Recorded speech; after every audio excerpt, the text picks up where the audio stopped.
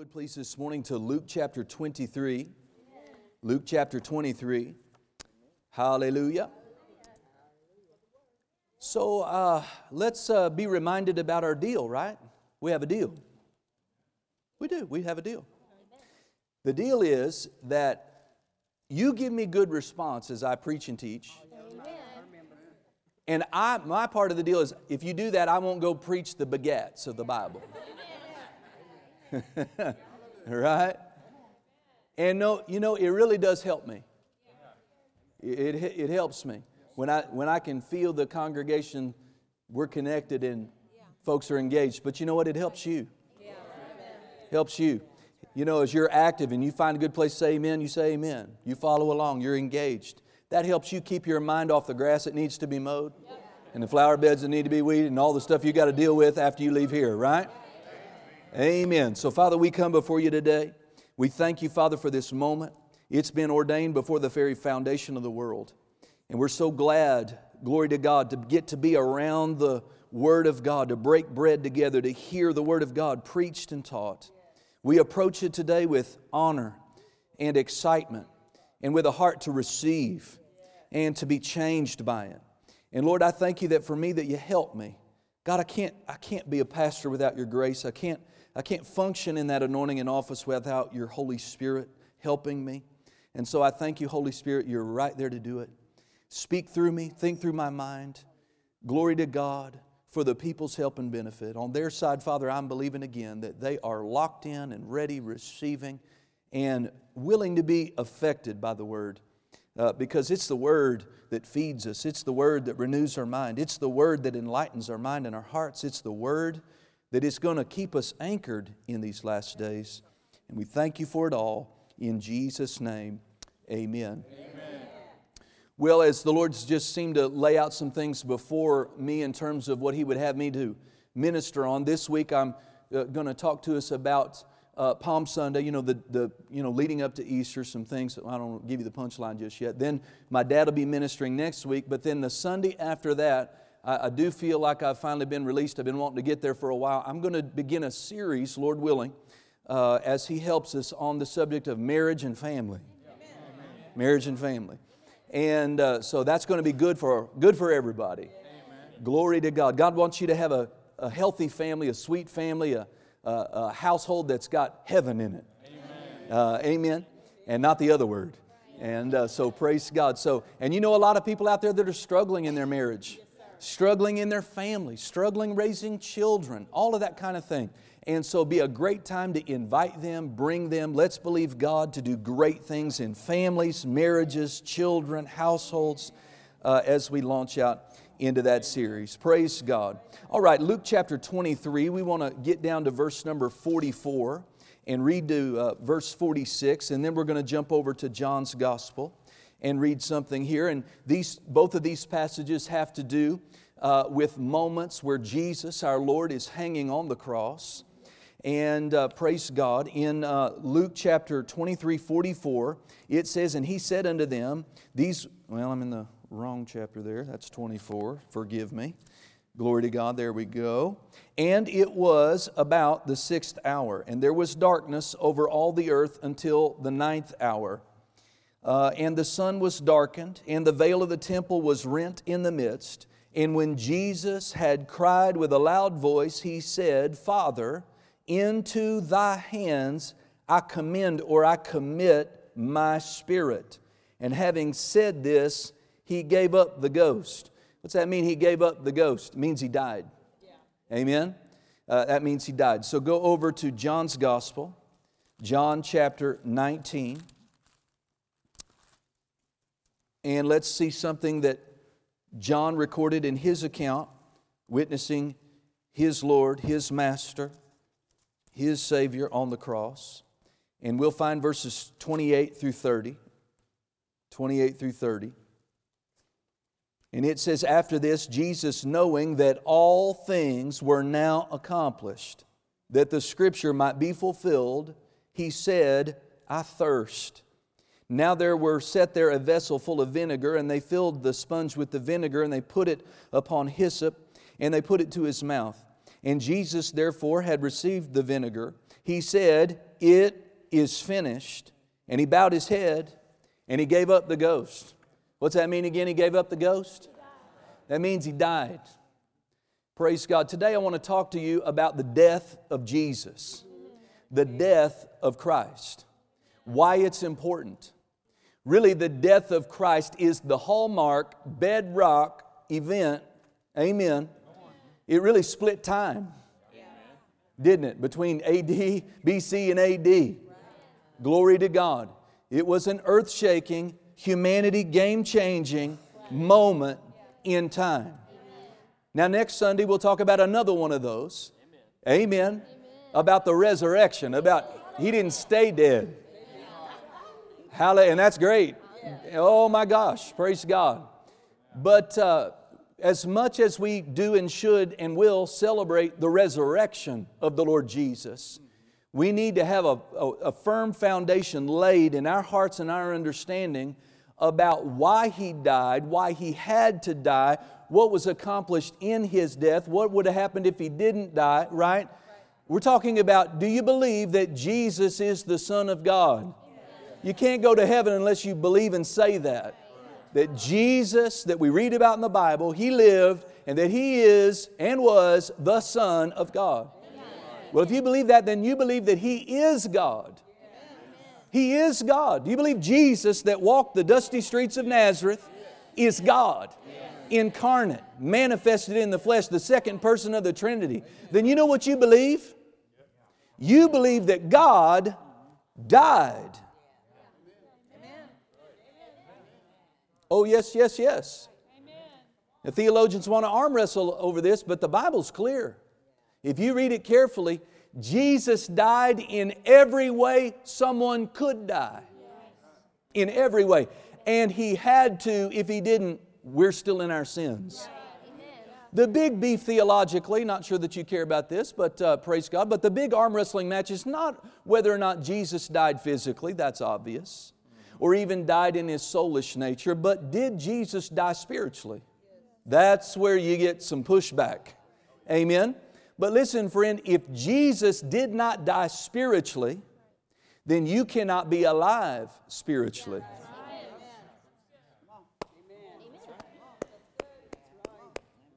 Think about that. If Jesus did not suffer for you in spirit, then you in spirit can enjoy redemption. You could have some benefit in your body, you could have some benefit in your soul, but your spirit's still lost. The Bible says, how do we know, Pastor, that Jesus not just died physically, and He didn't just suffer in His soul, but that He died spiritually? Well, number one, you have to understand what spiritual death is, and I'll tell you. But the Bible says so plain, so clear, that Jesus became sin for us. The Bible does not say that Jesus carried our sins for us. It didn't say that He just suffered for our sin. It says that He was made sin with your sin in mind. That He became that. Where does that say that, Pastor? 2 Corinthians chapter 5, verse 21. For he who knew no sin became sin, that we might be made the righteousness of God in Him. You know the Passion story. You know the utterances of Christ on the cross. Was Jesus just spouting off words in His suffering when He said, my Father, why hast Thou forsaken me? If He spoke it out even under the intense suffering, physical and emotional suffering on the cross, but it wasn't true, then Jesus uttered in His last moments something that's not true, which is a lie, and the dominoes fall and He can't be our Savior anymore. The Bible says about God that God cannot lie. He cannot. He doesn't have the capacity to lie to us. So if He said, Father, my Father, why hast Thou forsaken me? You know why He said it? Because then the Father had forsaken Him.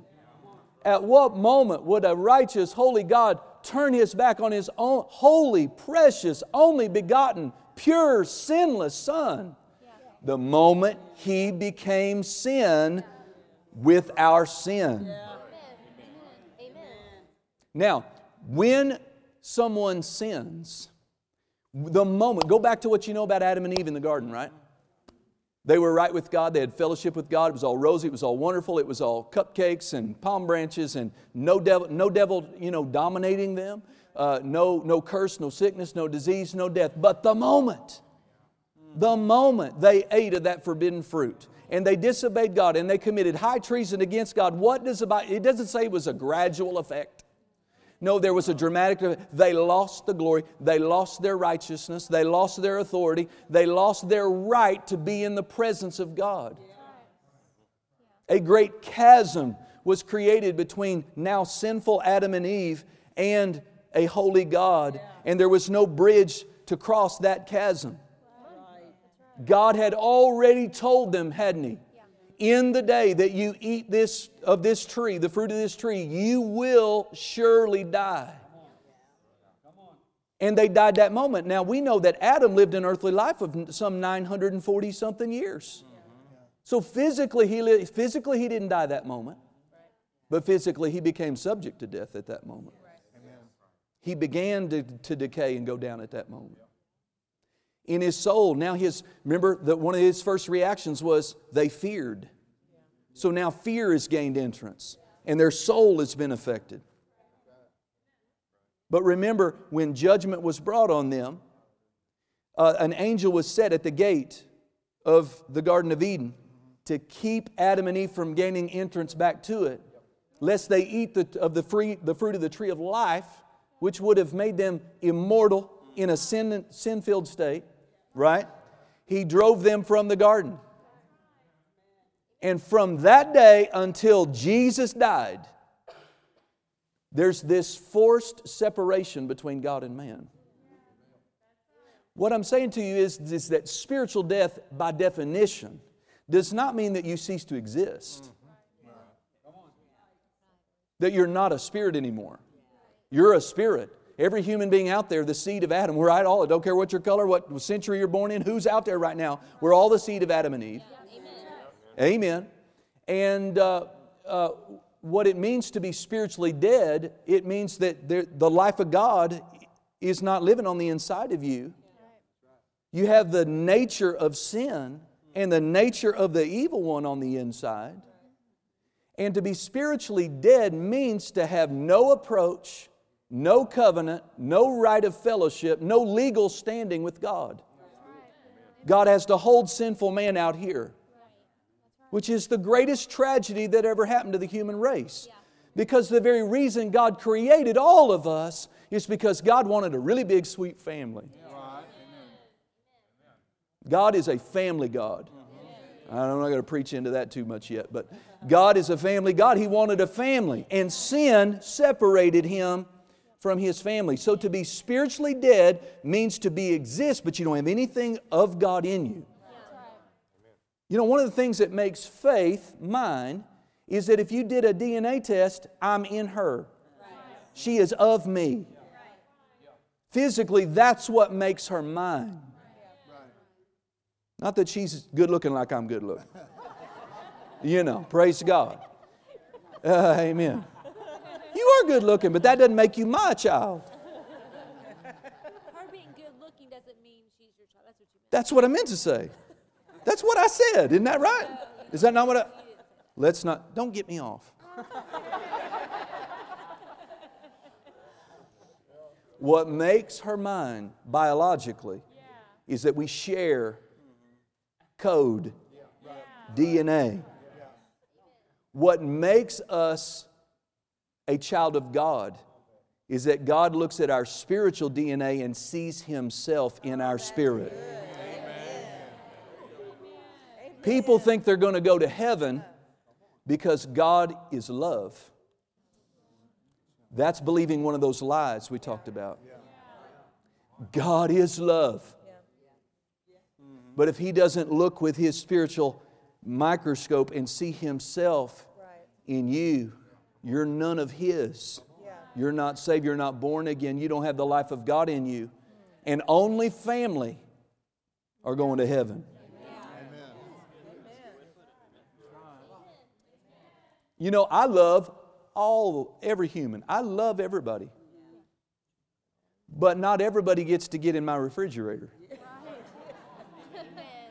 I love everybody, but you show up at my house, I probably not, what are you doing here? Just because you're you and I love you doesn't mean you get entrance into my home. But my family does. My family does. Jesus said, I go to prepare a place for you. In my Father's house. That's what He called heaven. The Father's house. Who comes to the Father's house? The Father's children. We need to help folks. We need to help folks break free from the lie that because they, even if they want to acknowledge the existence of God and that God made them, they believe they're going to be all right, that they're going to get access to heaven because God is a loving God. It's not true. Sin is still sin, and sin had its effect on every life. And until the bridge is laid and crossed, then, God couldn't just forgive Adam because He loved him. Something, even for God to have any interaction at all with them, something died. Remember, before He sent them out, it says that God, not themselves, He took those fig leaves off of them and He clothed them with the skin of animals. If you got the skin off somebody's animal, that means the animal died. And right up front, God is sending a message to sinful man. Death is the price for what's been done here. You understand that? Death is the price. And so when it says that Jesus gave up the ghost and died, oh, hallelujah. Why do we call Good Friday Good Friday? When we're remembering the day someone was murdered. We are not saved because someone was murdered. In the eyes of the Romans and the eyes of the Jewish Pharisees, they murdered Him. But in our eyes, in the Bible's eyes, in heaven's eyes, it was not a murder, it was an offering. It was a sacrifice. Amen. You let this dawn on you, you'll get excited and grateful and thankful. He died.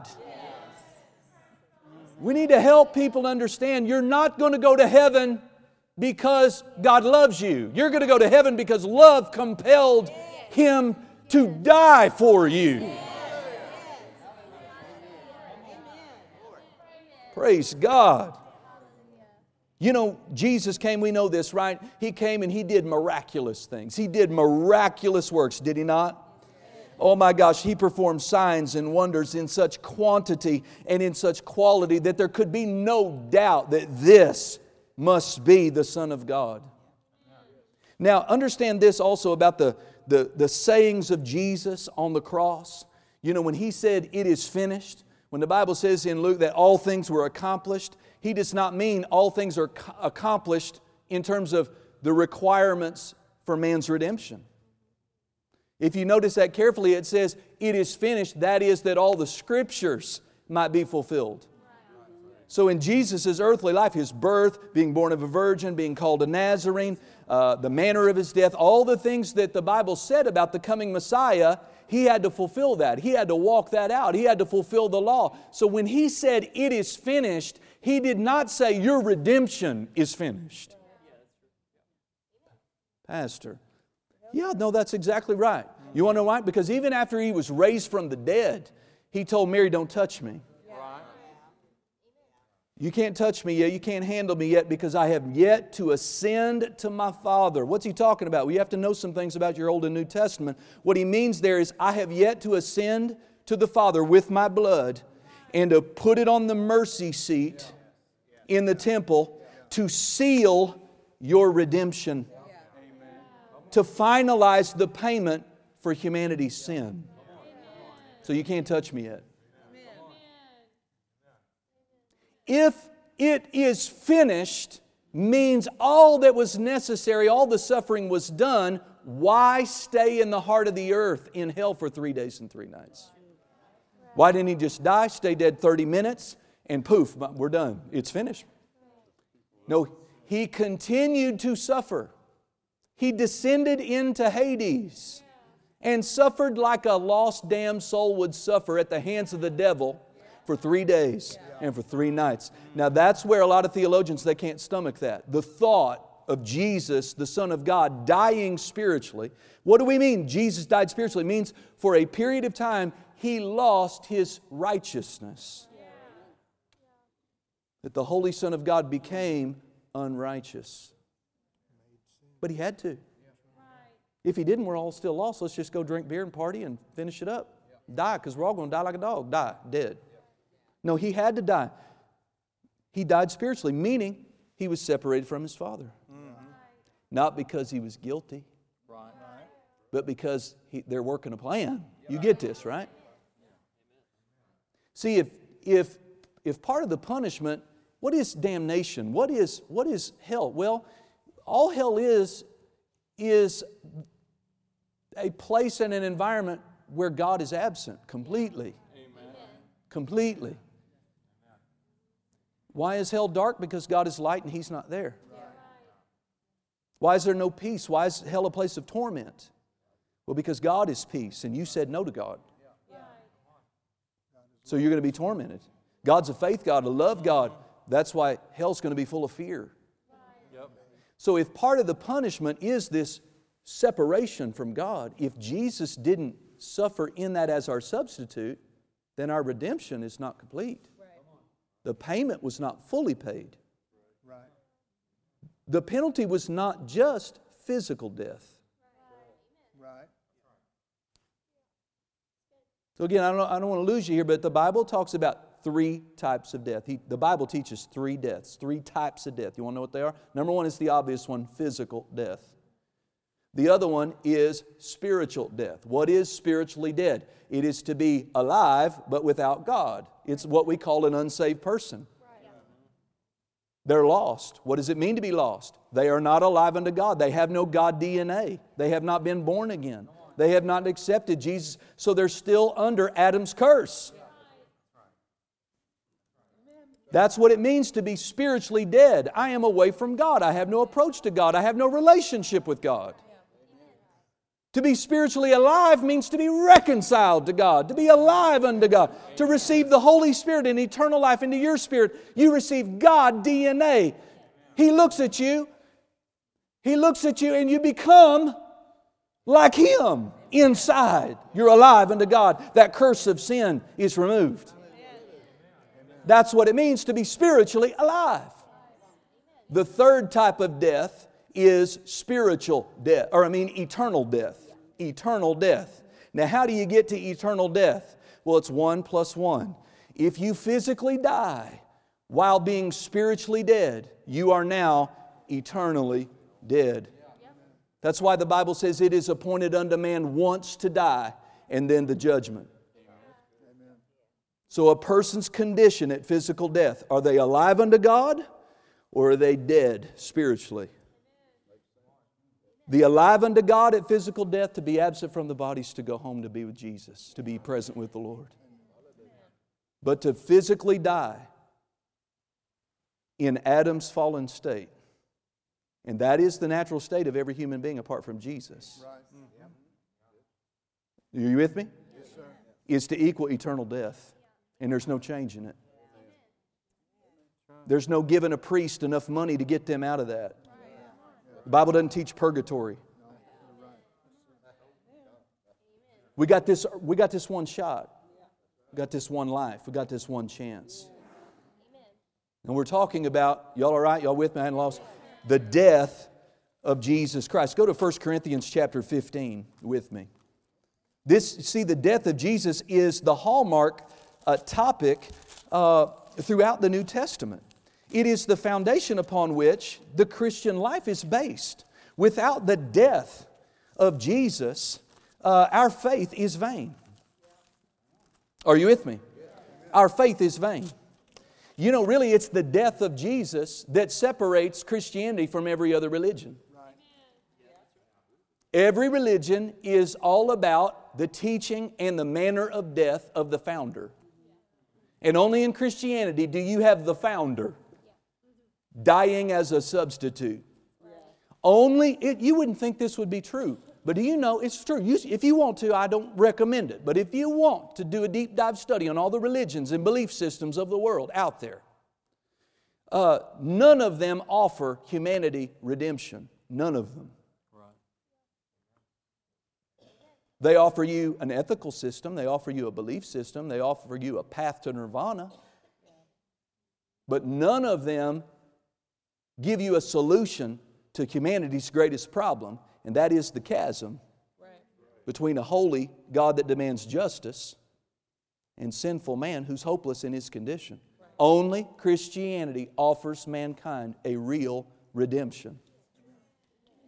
And that is only true if Jesus was God and died.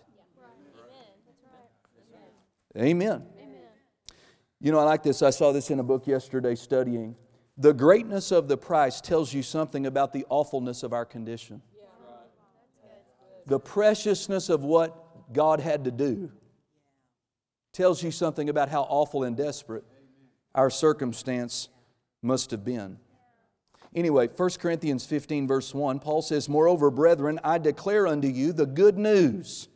Now, what is the good news? We call the good news the gospel, right? The gospel, the good news, which I preached unto you, which also you have received and wherein you stand, by which also you are saved, if you keep in memory what I have preached unto you, unless you have believed in vain. For I delivered unto you first of all that which I also received, how that Christ died for our sins according to the Scriptures, and that He was buried, and that He rose again the third day according to the Scriptures. Are you with me? And then, of course, about the resurrection. What is the gospel? What are we supposed to be sharing out there with our unsaved friends, neighbors, co-workers, strangers on the street? Somebody died. Somebody died. God died. Did you know that? Did you know that God died for you? That's good news. Because death is the payment, death is the cost, death is the price. All three kinds. Physical, spiritual, and eternal. That's the price. So what is the good news? A death was made. A death occurred. Somebody died, and He didn't die for Himself. He died for you. Listen, Muhammad did not die for you. Buddha did not die for you. There is only one who died for you. Why resist Him? Why run from Him? Why reject Him? Who could you say? Who out there could you say looked at you in all of your sin, your rebellion, your debauchery, your all of that stuff we've done? The lying, the stealing, the cheating, the using God's name in vain, the fornication, the immorality. And to know, to hear that God came and He loved you so much, He did what was necessary to redeem your life, to save your life. He died for you. Anyone that hears that and rejects it is worthy of what's coming. Nobody's going to point their bony finger at God and say, "You can't do this to me. You did it to yourself. You lived in America. You heard the gospel. You heard the good news." Come on, in Paducah, I don't know how many churches we have. What, 150, 200, 500? I mean, churches everywhere. And now we got podcasts, internet, streaming. And I pay for my messages to be seen on people's feeds. Right? There's just no excuse. He died, everyone. And I know it's so simple. I know we just get so used to it, singing about the blood. But if I came at you with a knife, blood, oh, well, not my blood. We sing about the blood, and we should have faith in the blood, sing in the blood. But that's blood. That was His blood. That was His life. He had a life, feelings, aspirations. He loved the Father. He's a person. And He gave it up. He laid it down. Because I cussed and lied and sinned. And more than that, because I had to sin. I was born with the sin nature in me as a descendant of Adam. And I have no hope. I have no remedy. And God can't forgive me just because He wants to. You know, you think about it, God's just not a father, though. See, that's His problem. God had a God-sized problem. You know, if you love someone, you just forgive them. I forgive you. But saying that to Adam doesn't fix his problem. Because God's also a just judge. He's the judge of all the world. He's a righteous judge. I mean, what if you had a son, but you're also the county judge? And your son comes before you having committed a high crime misdemeanor. And he comes before your court. Well, out in the hallway, as a father, that judge can go, son, I want you to know I forgive you. You're forgiven. I forgive you. But in the courtroom, that can't equal getting out of justice. Do you understand that? We got to tell people, well, I believe I'm going to go to heaven because, you know, God loves me. Sweetie, yeah, He does. But your problem is more than that. God can't forgive on the basis of love alone. The Bible says the wages of sin, Romans 6:23, is death. Death. We ought to say to that person, you know what, let me tell you, you may not know how much God loves. Did you know that He loves so much that He gave His only begotten Son? And in the gift, it wasn't a gift where He walked around the planet and was a good guy and did miracles. No, He did all those wonderful things like I said earlier, but that was not His greatest assignment. Working miracles, feeding multitudes, raising the dead, opening blind eyes. He did all that. That was all wonderful. There's purpose in it. God was glorified. He proved He was the Son of God. But if that was all He did, He fell short. The biggest thing, the highest accomplishment, the biggest assignment on His life was to die. Jesus was born to die. He said Himself, as the Bible, the Scripture said of me, that God has given me His Son, God, a body of flesh that I might offer it up as a sacrifice. We have to go further and let the sinner know that yes, God loves them. Yes, He's not mad at them. But you have to take unto yourself the death. You have to appropriate the death. Amen? For yourself. And if you don't confess your sin and take Jesus as your Lord, love won't reach you far enough. Jesus said, no man will see the kingdom of God unless he is born again. You may know this, but the world out there does not. You know that? We need to help them. We need to help them. Praise God. It is through Jesus' very death. The death of Jesus is the bridge built. Now here is another lie people believe. Because Jesus died, we're all good. All of us are good. No, we're not all good. Individually, we have to repent. Individually, we have to acknowledge our sin. Individually, we have to give our life to Him in service, in faithful worship. We have to believe upon the Lord Jesus Christ. It's not enough that He died. Amen.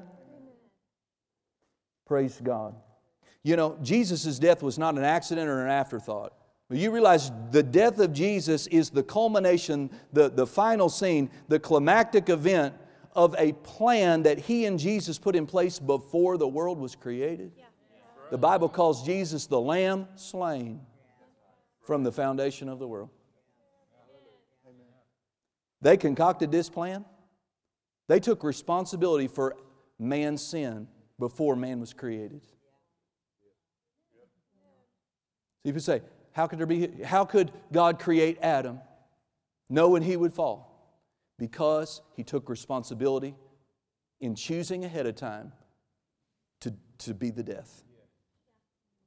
To die for man. That's why. Before Adam ever fell, God saw he would and said, Jesus said ahead of time, I will pay for it. I will pay for it.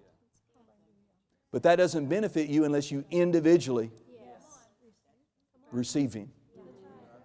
His death doesn't benefit those who reject Him, Right. That's good. but for those who receive Him.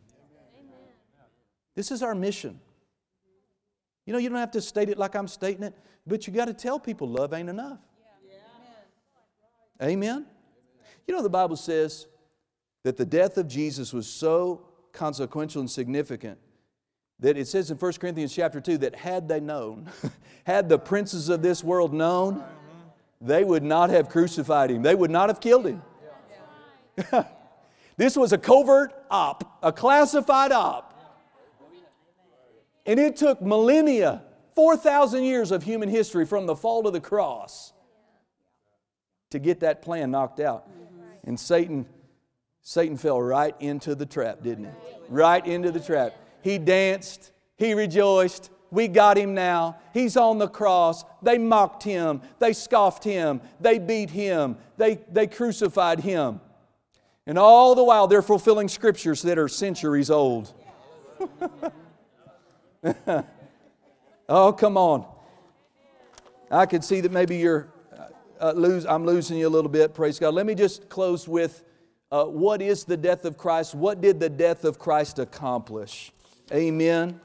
Amen. Well, first and foremost, the death of Jesus is a substitute. It's a substitute. What's a substitute? Stevia is a substitute for sugar, right? It's that instead of. Well, listen, sweetheart, I don't hope that I have to spend all afternoon convincing you. You're a sinner. You were a sinner. You broke God's law. You violated His standard. How many of you ever stole something? Even a pen from the office. What's that make you? How many of you have lied before? I didn't see your hand go up. He just did it. No, I'm just kidding. I just pick it on. I mean, even withheld, like a little white lie. How many of you have lusted after a woman or a man? You don't have to raise your hand up on that one, but you probably did. So, how many of you disobeyed your parents? Dishonored your parents even once? How many commandments have we broken? How many of you took the name of the Lord in vain? How many of you've put something in your life in a place more important than God? That's an idol. That's idol worship. You're an idol worshiper. So what have we found among this holy group? We got liars, thieves, adulterers, blasphemers, idolatry worshipers. James says, he that offends, even in one point, is guilty of the whole thing. And the wages of sin is death, physical, spiritual, and eternal. So what is the death of Christ? Are you getting happier about this yet? It's a substitute. It's He instead of me. Yes. Thank you,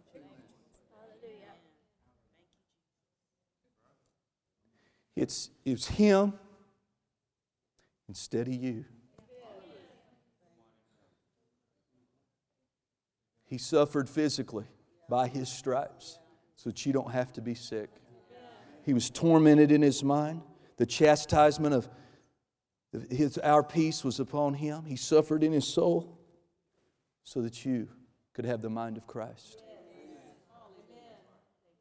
He became sin and was separated from His Father so that you could be joined to His Father. He became unrighteous so that you could be made righteous. He suffered at the whipping post. He bled. You'd have seen His organs that day. I don't get graphic with you. But it was Him. He instead of me. This is the gospel. This is what He is asking us to accept. First, that we were deserving of that. We had that coming. But when you confess Jesus as your Lord and Savior, it becomes He instead of me. Come on. That's good news. In America, with all our problems, and people with all their weirdness, this is what they need to hear. You go in and you could see people advertising, I hate myself, I hate myself, I hate myself. Wearing outfits they ought not wear, tatted and pierced to the hilt. They're just telling you, I'm broken. Can you see I'm broken? I'm a sinner. Can you see I'm a sinner? Look, we have to love people past. We have to love people past their tats, their piercings, their sins, their immorality, their weirdness, their perversion. God saw past all your stuff. He saw past all my stuff. The good news is say, just accept Him. He's already done it. It's not like He has to do it again. It's already done. So His death is a substitute. Aren't you glad? His death is a substitute. His death is a sacrifice. It's a sacrifice, an offering for sin. The Bible calls the death of Jesus a ransom. He said, I did not come to serve, or to be served, but to serve and to give my life a ransom for many. What's a ransom? A payment. So the death of Christ is a payment. What good news to know. You don't have to suffer under guilt anymore. You don't have to live under that black cloud of shame. You don't have to have a messed up mind.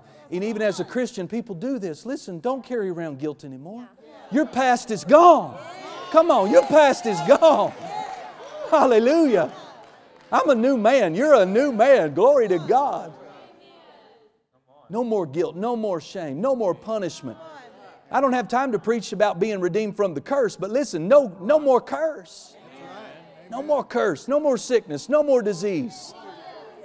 By His stripes you're what? You're healed. He became poor that through His poverty we might, no more lack, no more want, no more poverty.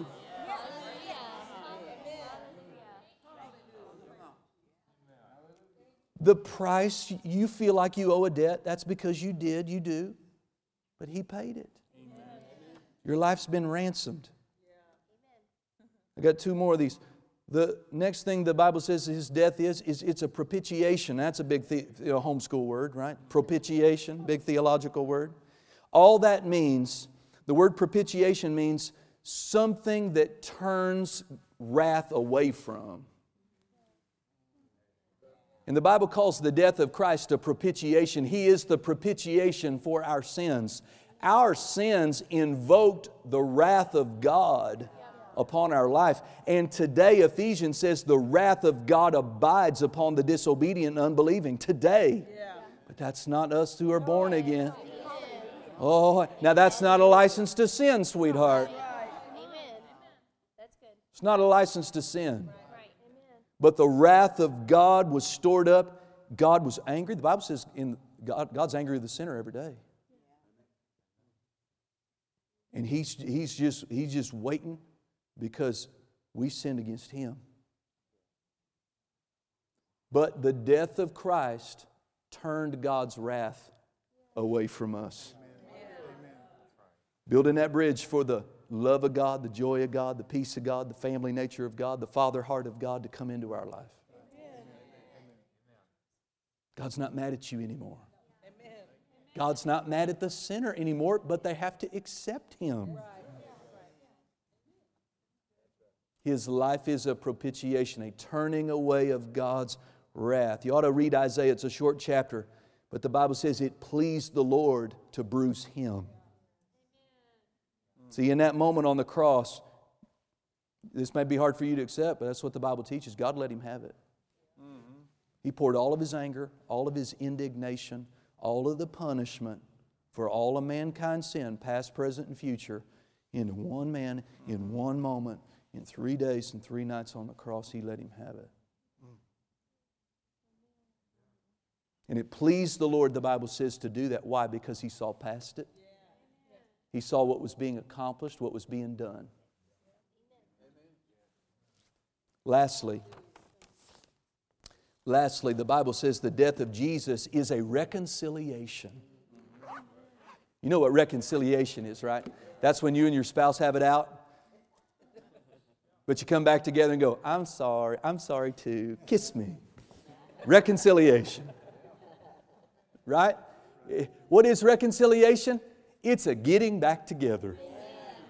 Only because He died, guys. Only because He died is there this chance for there to be this getting back together. Come on. There's been a getting back together between Chris and God. And you and God. The Bible says that we have been given as Christians the ministry of reconciliation. That's our ministry. Part of our ministry is a ministry of reconciliation. What's that mean? Help the world have a getting back together with the God who loves them so much He died for them. Amen. I tell you, that's good news today, isn't it? Are you glad He died? I don't want Him to have to do it again. Thank God He will never have to. But I'm so glad. He died in my place. He died in your place. And our lives are different. Forever different. Eternally different. Amen. You can stand up on your feet today. Glory to God. As you do, just close your eyes real quick. Is there anybody in this room or watching me online that